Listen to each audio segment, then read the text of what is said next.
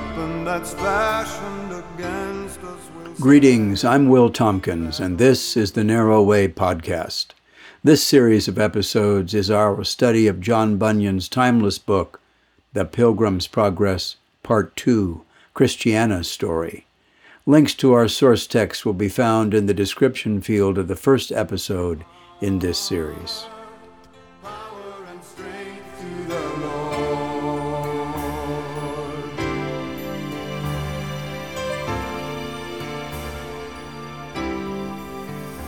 When the power of darkness comes in like a flood, the battle belongs to the Lord. He's raised up a stand. In this episode, we'll be discussing Greatheart, the cross, justified by Christ, and Sloth and his companions. But first, a moment of prayer. O Father God, grateful are we to be in your presence, enveloped in your mercy. As we gather together for this time of learning, we ask for ears to hear, the wisdom to see your marvelous truth, and the courage to do thy will. Lead us to your fields, Father. Show us the tasks and give us the strength to endure. All glory and honor to you, Father God. Amen. As the curtains were closing on our previous episode, we were looking at the character traits of Christiana and Mercy. Let's read that again. Others have written that Mercy is the most lovely of all the characters in the second part, and that with the utmost simplicity, Bunyan has given us the most finished portrait of womanly excellence. And by this character, Mercy, Bunyan has laid Christian maidenhood under as deep an obligation as he has laid Christian matronhood by his character of Christiana. Godly examples both. Amen. Remember this as we proceed through the rest of this pilgrimage, and you will see these most enduring qualities amplify and glorify. Now, on to Greatheart. As Christiana and her band of pilgrims prepare to depart the house of the interpreter, he, the interpreter, summons a manservant of his, one Greatheart, telling him to take a sword, a helmet, and a shield, and then escort these, my daughters, to the House Beautiful, which will be their next resting place on their pilgrimage. So the interpreter has, essentially, called upon Greatheart to put on the armor of God. Why? Well, the answer lies in Ephesians 6:10 through 18, because his calling is to guard them against the darkness of this world and the spiritual forces of evil. Let's read those verses together. You can follow along with Ephesians 6:10 through 18. Finally, be strong in the Lord in his mighty power. Put on the full armor of God so that you can take your stand against the devil's schemes. For our struggle is not against flesh and blood, but against the rulers, against the authorities, against the powers of this dark world, and against the spiritual forces of evil in the heavenly realms. Therefore, put on the full armor of God, so that when the day of evil comes, you may be able to stand your ground, and having done everything, to stand. Stand firm, then, with that belt of truth buckled around your waist, with the breastplate of righteousness in place, and with your feet fitted with the readiness that comes from the gospel of peace. In addition to all this, take up the shield of faith, with which you can extinguish all the flaming arrows of the evil one. Take the helmet of salvation and the sword of the Spirit, which is the very word of God, and pray in the Spirit on all occasions, with all kinds of prayers and requests. And with this in mind, be alert and always keep on praying for all the Lord's people. Amen. Now as they went on their way, guided by Greatheart, they sang a song announcing that this, the house of the interpreter, had been their second stage, meaning the second stage of their journey their pilgrimage. Now, a word about Greatheart. If there is anyone among the many Bunyan characters of similar character to the evangelist, it is the one now drawing our attention. He is clearly the key character in this and other sections of the text. In the person of this character, Bunyan lays the foundation of a great Puritan soldier. It is written that he possesses utter absence of vindictiveness, has the unparalleled ability to see into the heart of the situation, and has an all-embracing hospitality of heart. Oh, how noble is he, this Greatheart. Oh, loved ones, let us pray for these qualities, even for just one of them. Now, like Evangelist, Greatheart belongs to the class of Bunyan characters known as the helpers. When he's called upon to guide, that is, to be the conductor, it is primarily for women. This duty of his often expands to family and then to community. He is also a minister, a preacher with an unmistakable zeal for the truth. He is a hero who claims no credit for his work.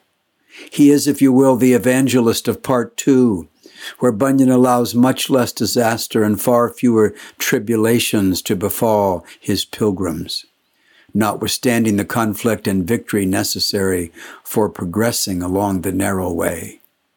Now, because of Greatheart's teaching and interventions, you might assume that things are easier for Christiana, Mercy, and the 4 boys than they were for her husband, Christian. And you could be right. But know this.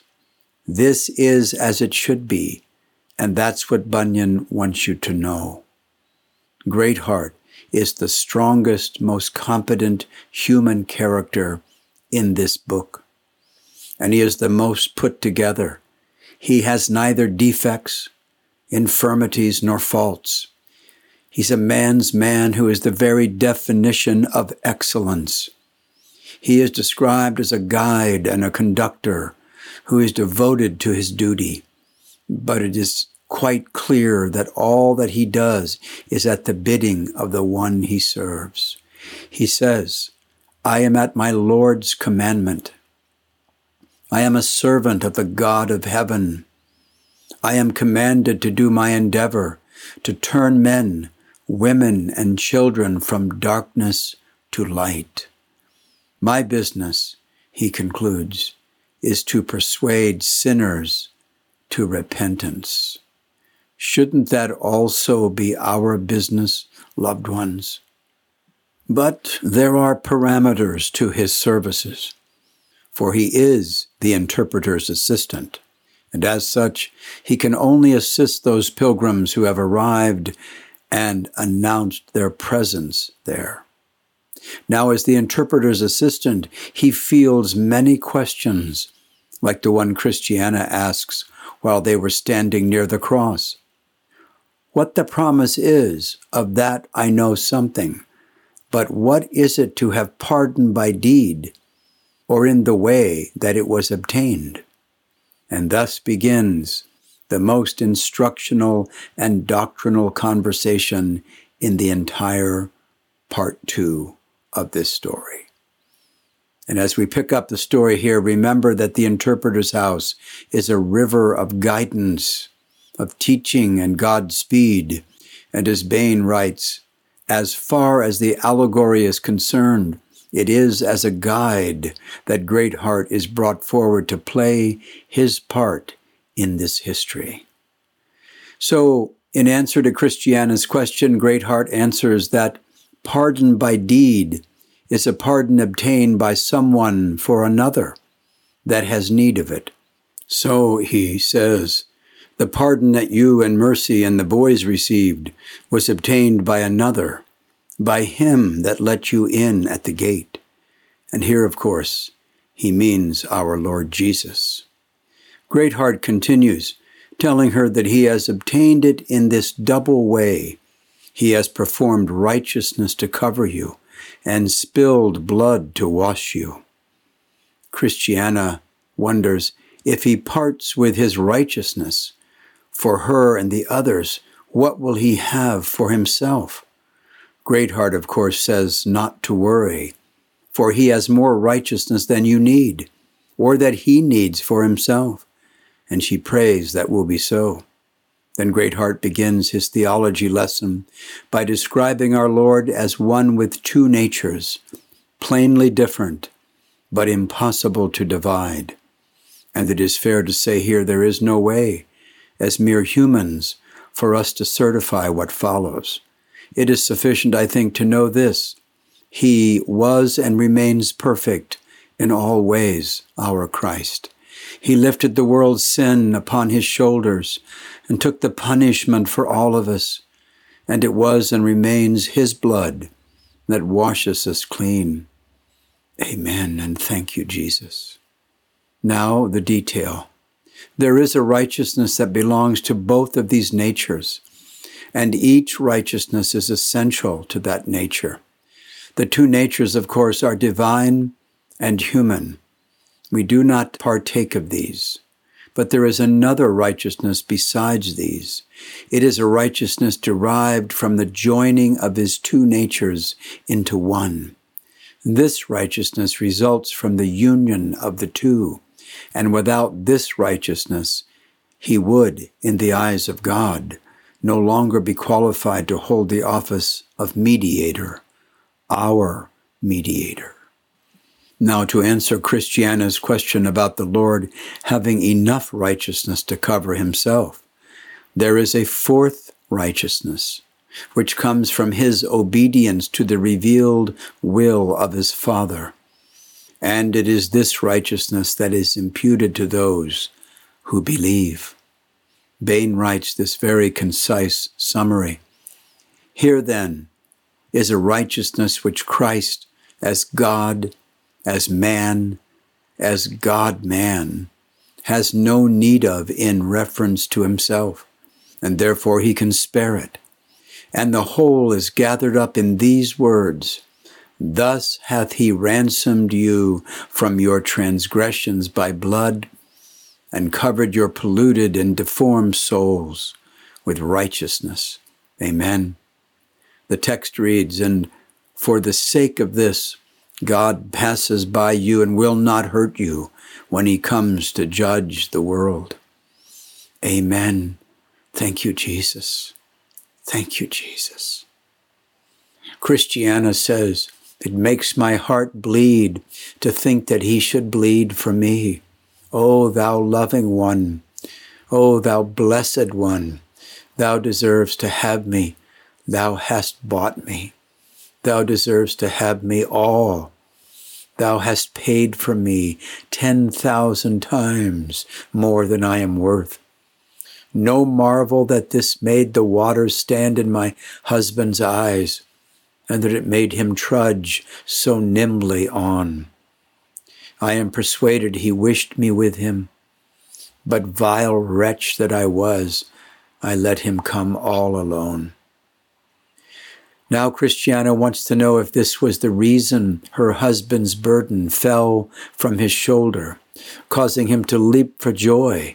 Greatheart answers, yes, it was his belief of this that cut it loose. Amen.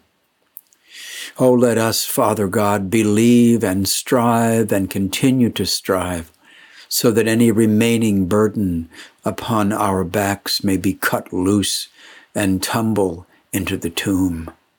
Amen. All of this caused Christiana to feel great affection for the gift that the Lord offered and that she gratefully lay hold of. I pray, loved ones, that the same may be said for all of us. For to be affected with Christ, with what he has done, is a very special thing. I quote, the heart can never be established in grace till the understanding is enlightened to discern what it is to have pardon by the deed done. Now let us turn our attention to the hanging of Simple, Sloth, and Presumption, a trio we first encountered in part 1 of this book. Simple was satisfied living in utter ignorance. Sloth relished his laziness and negligence. destroying all conviction. And presumption, so content was he with his worldly security that he was not swayed by disapproval. Now as Christiana and the others come by the spot where her husband, Christian, tried to stir them, they see that these three misfits have been hung. Indeed, all three are hanging up in irons for passerbys to see. Christiana asks, why were they hung and why are they hanging there? Greatheart answers that they had turned out of the way and had no intentions of being real pilgrims. And they did what they could to persuade others to join them. And to that end, they were successful in leading many and themselves to perdition, to a state of eternal punishment and damnation. After hearing their story from Greatheart, Christiana has little sympathy for them, saying they have but what they deserve. Furthermore, she wonders why there isn't a plaque of some kind telling all who pass by of their crimes. And what does Greatheart answer? That there is indeed such a plaque just off the road. In uncharacteristically strong language, Christiana ends with, let them hang, and their names rot, and their crimes live forever against them. And at that she sang, now then, you three, hang there and be a sign to all that shall against the truth combine. And let him that comes after fear this end, if unto pilgrims he is not a friend. And thou, my soul, of all such men beware, that unto holiness opposers are. Well, as this lesson draws to a close, loved ones, let us hear and remember these words. This conductor named Greatheart is a gospel minister under the direction of the Holy Spirit, courageous, armed with the sword of the Spirit, enjoying the hope of salvation and defended by the shield of faith. Let us pray. Father God, oh, that we might aspire to be a Greatheart, directed by the Holy Spirit, courageous and armed with the sword of the Spirit, and that we too, Father, may enjoy the hope of salvation, always defended by the shield of faith. Amen. Well, in our next lesson, we'll cover the hill of difficulty and the arbor. Until then, loved ones, may the Comforter be with you always to guide you in the way that leads to the city.